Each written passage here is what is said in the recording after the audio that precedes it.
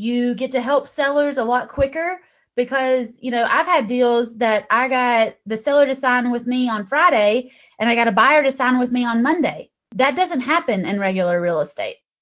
Are you a real estate investor looking to sharpen your skills or a newbie looking to become one? You're in the right place. Welcome to Where Should I Invest? Real Estate Investing in Canada with your host, Sarah Larbi.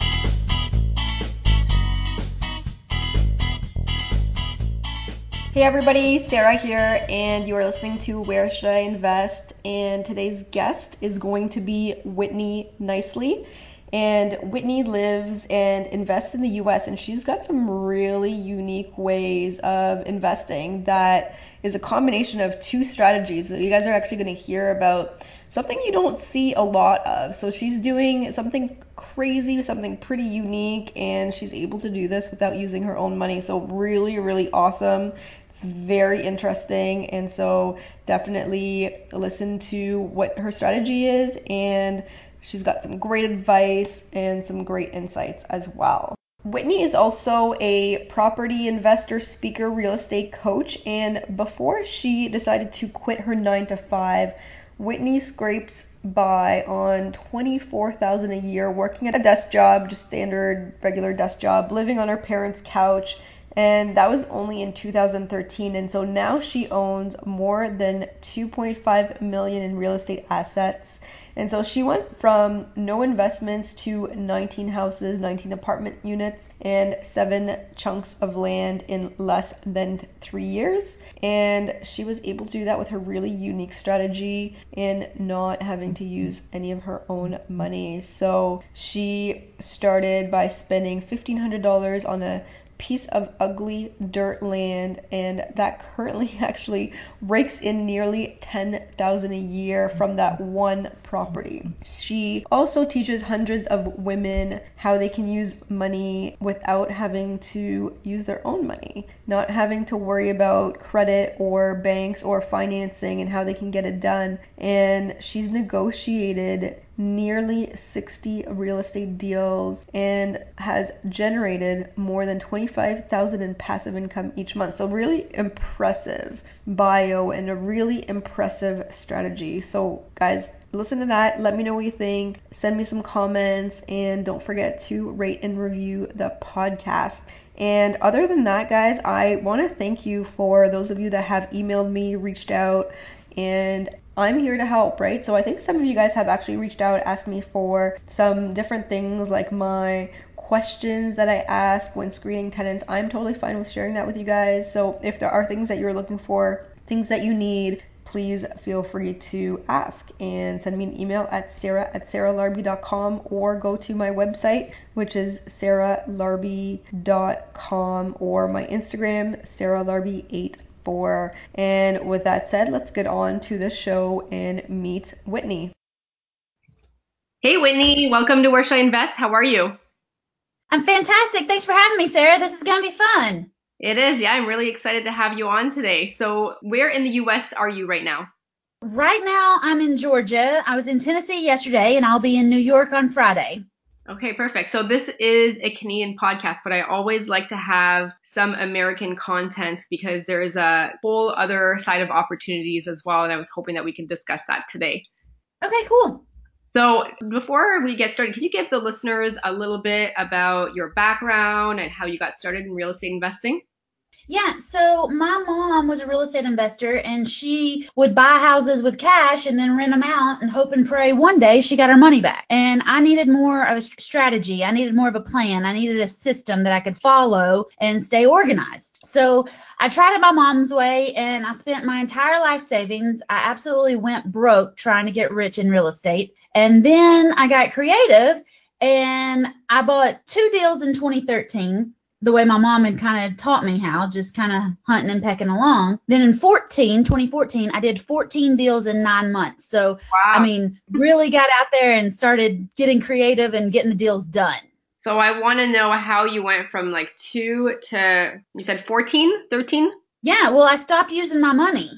Well, I started finding people that were basically tired of being landlords, and they were tired of tullets and tenants. They were tired of chasing people to get the rent. They were just tired. and I set up a lease option with them so that I could be making the payments. They'd still get their monthly income. They'd get their mortgage payment made.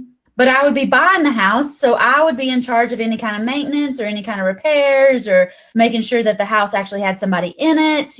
I would take on the risk. Yeah, that's really interesting. So in Canada, we also have that option. It's called a vendor take back. So where the seller holds the mortgage rather than the bank. And so I'm just curious because we haven't really talked about it too much on this show yet. How do you even set that up and how do you even convince somebody to do it that route? So a lease option is basically just a really fancy rental agreement, and it gives me the right to buy the house in a certain amount of time for a price we agree upon today. Now, any bank, I know in the US, they don't care if you rent your house. They just want you to make your mortgage payment. They don't care if you sell your house. They just want to be paid off at the end. So as far as I'm concerned, I'm just doing both of those at the same time. I'm renting it and buying it, and I will cash them out when I'm ready. Oh, I see. So you're basically renting to own them. Yeah, Oh, exactly. okay. So that's actually a rent to own. Okay, very interesting. So you're the tenant in the house. With the seller, I'm the tenant. With the tenant that I put in the house, I'm the landlord. So Oh. I basically just broker the rental deal. Wow. Okay. So that's really cool. So how did you even get into that in the first place? I went to a boot camp. Some boring old dude was teaching about it, and I suffered through it for a week every month for a whole year. And then I had to go back home and translate it into, me, and then sell it. And I was doing things his way, but I was doing it my way. And that's the biggest thing, is that I had to figure out how to do it my way and put my own flair on it and be able to talk to my sellers the way I wanted and needed to talk to them instead of how he wanted me to talk to them. Because men and women, we talk different. We negotiate different. We have different pain points. We have different ways of relating to each other. And I was trying to do it the man's way, and I'm not a man, so it didn't come off the right way. I needed to do it the lady's way. And once I figured that out, that's when we really started rocking and rolling. Really cool. So are you able to share some details of, for example, like when you started doing it your way, what does that look like? I mean, even just from finding the property to closing on it. Can you walk us through that? Yeah, so as a lady, I was actually talking to a lot of other ladies. And instead of going straight for the kill and making sure that they were going to give me this property and do this deal with me, I made the real estate kind of the thing on the back burner. I made sure that this lady knew I was her friend. I made sure that I knew this lady's name and I knew why she actually wanted to sell the property, because a lot of times sellers don't want to sell because they want a bunch of money. Right. They want a bunch of money because they want to redo their kitchen, or they want to stop the midnight calls because they actually want to go to Europe for 3 weeks and they can't because people are calling them at all times and days. Or they want to sell a house, or they need some money coming in because they're sending their kid to public school and he's getting beat up on the playground and they want to have enough money to send him to private school. It's not about the money. They're going to use the money for something else. And if I can figure out what that other thing is and I can help make that happen by buying the house, then I'm winning. Yeah, some really great advice. So once you figure that out and you've talked to the family and, maybe they want to redo their kitchen or whatever, and you say, okay, I want to buy the house from you, then what happens? I start making the payments in about 3 months. Okay. Because I need to be able to put it out there and market it. I need to make sure that this deal is going to float. Okay. And I also like to give the house a chance to actually sell. Just because I set up a lease option, if I find somebody that just wants to buy it, I'll sell it to them. That's really interesting. So to me, it's like one of the most creative strategies I've ever heard, because you're taking, a few pieces of different strategies and you're putting it together to make it really your own, which is really cool. Also, I make 3 offers on every house, and I teach my ladies how to do that too, because a lot of real estate agents, a lot of wholesalers, a lot of other investors, they're one-trick ponies. They only know how to do one thing. Well, I'll go in and I'll make 3 or 4 different offers on the same house so that they don't need to talk to 3 or 4 different people. Mm-hmm. I can do 3 or 4 different methods. Do you have it with your name or do you have it with different corporation numbers, or how does that work when you do the offers? I do the offers in my name. Okay. because I'm just making offers. Now, which company ends up in, that depends on how quickly the deal goes. If I just sell it, I keep it in one company. If I keep it for 5 years, I put it in another company. If I'm keeping it for 15 years, I'll put it in another company. So basically these sellers are going to hold the mortgages for you, and then you have options. So you have an option of, I guess, you renting it, or you renting it out to somebody that, I don't know, at some point wants to be a buyer. Like, would your renter ever be somebody that buys the house in those 3 to 5 years that you would put in? Oh, yeah, absolutely. I get 5 to 10 years with my sellers, but I only give my buyers 1 year, sometimes 2 years, depending on how much money they put down to move into the house. Wow, that's really cool. Yeah. So I could go through 3 or 4 or 5 buyers, Mhm. and I can make as much money for them moving in as when they cash out. So I make money 3 different ways. When people move in, they pay me $10,000 or $15,000 every month. I'm getting not a lot of money, but $200 or $300, and if you got 10 houses, that's $2,000 or $3,000 a month that you don't have to work for. It adds And up. then I can usually sell it for 10 or 20,000 as a back end payday too. So I'm getting paid upfront every month and when they get a mortgage. Okay, interesting. And so I read somewhere that you have 19 houses, 19 apartments.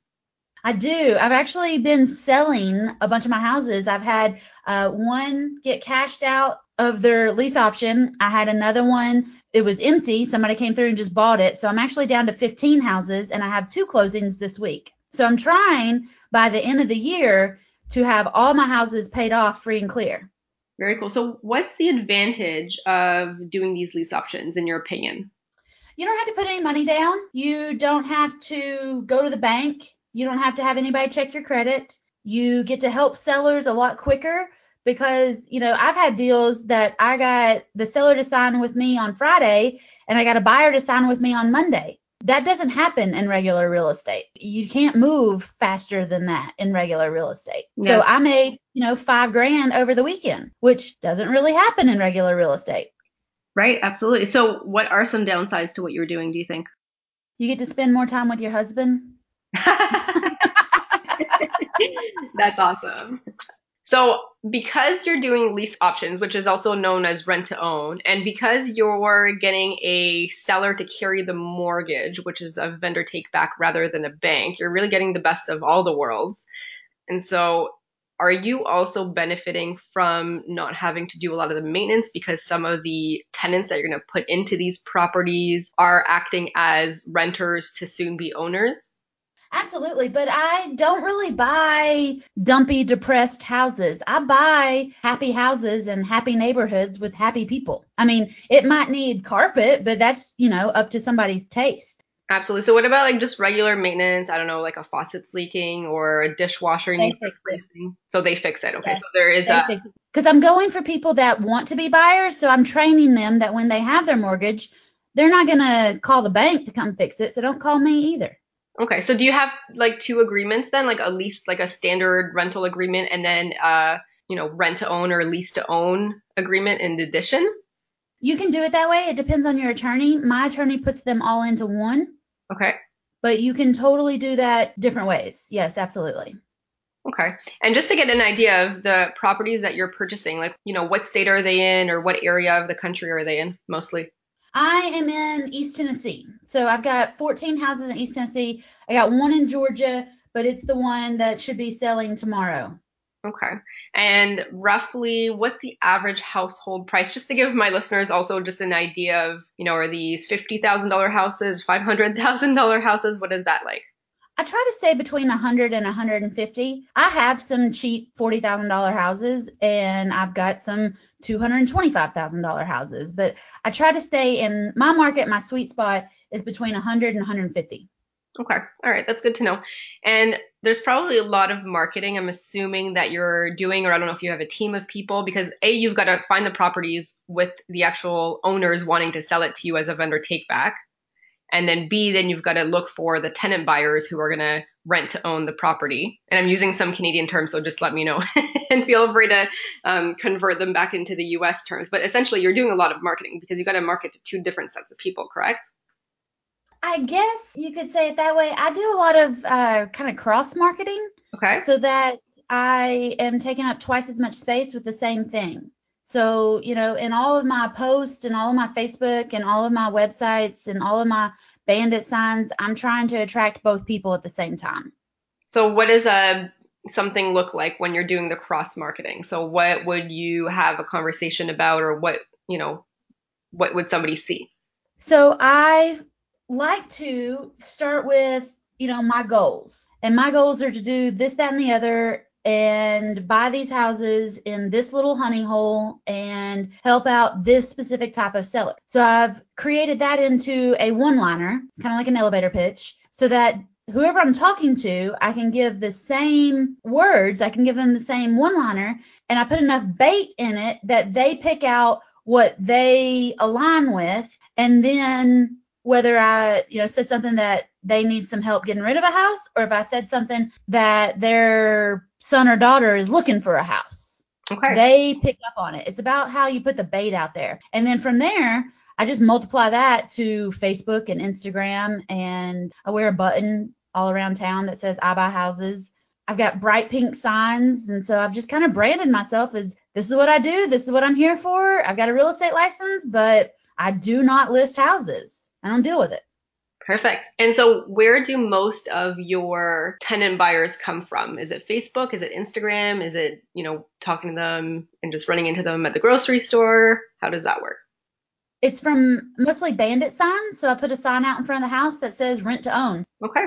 I put a post on Craigslist. I put it out on Facebook on my Whitney Buys Houses Facebook page, and people will share the dickens out of it to all their broke friends. Okay. One of their broke friends ends up having some money, and that's how we make the deals happen. And so some buyers, I'm assuming, or some tenants that are going to be buying in the future, your closing ratio, do they 9 out of 10 buy, or are they all buying ultimately? No, it's terrible. Out of 57 deals, I've had one close. Really? I should have another one tomorrow, but we haven't done it yet. So why do you think that is? People get shiny object syndrome. Okay. And they like this house. They love this house. They like this person they're with. They love this person that they're with. And I don't know if my houses are cursed, but I tend to create divorces, and people get divorced and neither one of them wants the house anymore. Oh, no. So, I guess that's the kind of stuff you can't really predict ahead of time, is the divorces. Now, if one of them wanted to stay and keep paying, has that been an option? It's an option, but I haven't had anybody want to do it. Okay, so they kind of just all back out. Now, are they putting a hefty down payment to get into the house in the first place? They give me $10,000 or $15,000 non-refundable option fee. It's not a down payment because I'm not a mortgage broker. Okay. But they give me a non-refundable option fee to be able to buy the house. In January of 2017, so a year and a half ago, I had a couple that on the last weekend, they gave me $15,000. The first weekend of February, they got married. The second weekend of February, they moved into the house. So they paid me and then moved in, right? Mm-hmm. Yeah. By July 4th, which is a big deal here, they weren't together anymore. They were divorced officially in August, and he was gone at some point, and then she was gone in September. Gave me $15,000 in January. They were both out of there by September. In December, I got another guy that gave me $12,000, and here we sit almost a year later. It's August now. He stopped paying me, and he's leaving too. So I made $27,000 on the same house in a year that I had no money invested in, and now I'm about to get somebody else give me a bunch of money on it too. Wow. I guess it's kind of bittersweet in a way, right? It's good for you, but it's also unfortunate for those people that are not able to keep paying it or find a way to somehow close on it. It's nice that I'm going to get more money. I'll get 10 or 15,000. Somebody else will move into it, but I was going to get 20 or 30,000 if they actually got their mortgage, so I'm cheering for them to get their mortgage, but they just decide they don't want to. I had one lady give me $40,000 to move in October. She paid 6 months rent in advance. And by like March or April, she texted me. She was like, hey, I didn't get a job, so I can't make payment next month. And I was like, well, what are you going to do? She was like, well, actually, my sister bought a house in South Carolina, so I'm just going to move to South Carolina with her. Wow. So it's definitely sounds like it's common out there. So here, I don't know if it's, I don't think it's that common to have so many not close as such. I think maybe there are still some differences between Canada and the US, but what about like sometimes like financing or credit help or any of that stuff? Is that something that you offer them, or, because that's a lot of money to just throw away as well on their part, right? I have a company because I screen everybody that moves in. So I check their debt to income. I verify their employment. Or like this lady was moving from Indiana or somewhere, so she didn't have local employment, but she's had 6 months to get a job. I thought she'd get a job in 6 months, but she didn't. I have a company that does a background check on them, a criminal history check, runs their credit. Like I have a company that does that, a third party company, and they have a credit repair division. Right. All I need to do is buy houses and find people that want to buy them from me. Hey guys, I just wanted to take a quick moment and pause the podcast interview here because I wanted to introduce you to Dalia Barsoom of Streetwise Mortgages. I am a big believer, as you guys probably have heard, work with a mortgage broker. They are going to help you scale. And when I was first growing in real estate investing and looking to buying my second property and my third property, I was going directly to the bank then. I hadn't met Dalia yet. And I actually was hitting a roadblock when it came to financing because the bank started asking me for 25% as the down payment. And then for my third property, they wanted 35%. And it was really, really hard for me to A, understand why it was creeping up like that, and B, I didn't have 35% to put down. I had 20%. And luckily, I actually met Dalia at that point in time. And Dalia is actually an investor herself, and she works with many, many investors. And she knows all the pitfalls and the barriers that normally come up with dealing directly with a bank and all the different lenders. And Dalia was actually able to not just find me proper alternatives, but I've got 9 properties now and I'm still able to get financing with A lenders, and it allows me to be able to scale up without hitting the financing wall. And so she's been a tremendous help. So the other thing I really, really enjoy is Dalia also does a free goals analysis. So if you go to either my website or her website, streetwisemortgages.com, mention the podcast and ask for the free goals analysis, it was a game changer for me. And it allowed me to actually understand what I needed to do, how many properties I was going to get because of the cash flow that I was looking for. If you guys wanted to reach out to Dalia, you can reach out to her by email, which is info@streetwisemortgages.com, or you can actually reach out to her on the website at streetwisemortgages.com and then just go to the contact section. And you can also call her at 1-800-208-6255. Thanks for listening, and back to the show. That's cool. So you're doing this full time now, right? Oh, yeah. So did you ever have a 9-to-5 job, or did you just go right into real estate?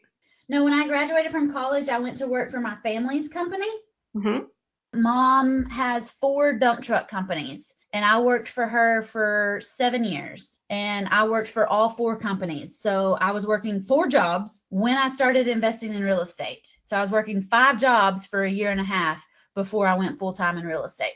Wow. So I'm sure your life has changed a lot since those times. Can you talk to us about, what you have or the ability to live life and how that's changed your life since you really started with your way of investing? Well, I mentioned earlier that my mom does everything kind of the old, slow, boring way. And she actually expected me to be at work at my desk from 9 to 5, Monday through Friday.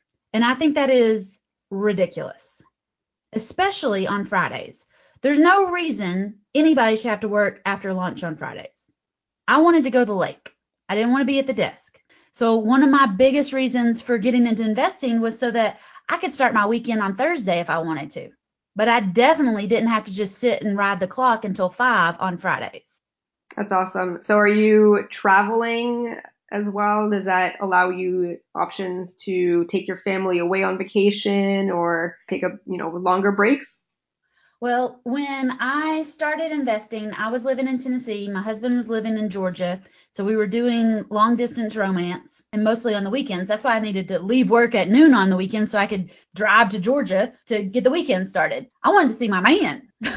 And I wanted to do that so that I could travel, so that I could go somewhere else on the weekends. Or, I didn't feel like I was just working and going home every day. So now I actually still live in Tennessee. He still lives in Georgia. He works in Florida.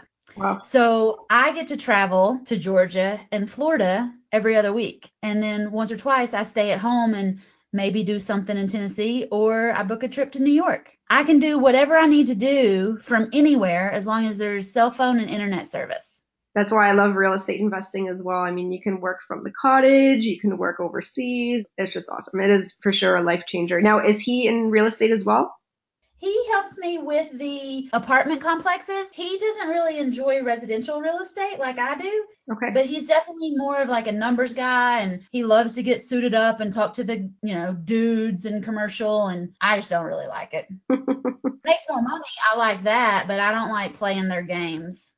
Hey, no, everyone's got their way of investing, right? I mean, it's important that you find out what you're good at and what you enjoy doing, because investing in real estate, I mean, there's so many different strategies. If something works for you, then, He also really likes the structure of having a job and insurance and a, 401k. And he likes, because he tried to work for me last summer because I do a lot of coaching, and he was trying to help me do that. But it was too much together time, and he needed a place where he could go and be, large and in charge, and that just wasn't here. So it just suits him better to have an outside job, and it suits me better to be home and kind of a free bird. Yep, exactly. No problem with that. So you mentioned coaching. Can you tell us a little bit about that? Yeah, I teach women how to buy these investment houses without banks or a license. I really just focus on women, and I'm about half and half between whether they have a license or they don't. Okay. So there's obviously, many differences when it comes to women real estate investors or men real estate investors, or, pros and cons. Can you just give us a little bit of a snapshot on that? Well, I think women learn better from women, and we just get each other on a different level. And because I've gone through some hurdles because I was a woman, I can relate to them when they go through the same kind of battles. I've had sellers ask me, well, this all sounds great, but when will your husband be here to negotiate? Right. Like, dude, I just negotiated. This was the negotiation. And because I'm young, I've had people say, well, this is great, but is your mom going to co-sign on it? Right. No. And like, people aren't going to ask a man when their wife's going to be there to do the negotiation. People aren't going to ask a man if their daddy is going to co-sign on it. Like, that just doesn't happen. That's true. That can be, I'm sure, very, very frustrating. I mean, I've been really lucky that I haven't had such maybe explicit comments like that. I mean, I've had a couple times people just assume that I'm a realtor instead of an investor, but nothing in terms of anything that drastic. But that, that would piss me off. Yeah, for sure. So when it comes to coaching, you've got a few different things. I was looking at your website. How can people get a hold of you? If you'll go to whitneynicely.com, I've got a link on there that people can book a call with me. whitneynicely.com/group. You can hop into my Facebook group. I'm super mouthy in there every day. Or I'm on YouTube. I got 700 videos on YouTube, and I'm pretty much anywhere and everywhere. But definitely whitneynicely.com is the best way to get a hold of me. Very cool. So I wanted to ask you a question about YouTube. I was watching some of your YouTube videos, and I wanted to know what has been the benefit of going the YouTube route and posting videos for you that you've seen. I love to talk, and I love to talk about real estate. I love to talk about different topics, and I love to get everybody's panties in a twist about it too. And the best way to do that is on Facebook and YouTube. The thing about Facebook is, it all kind of dies in 24 hours, but in YouTube, it doesn't even really get going for 30 days. Right.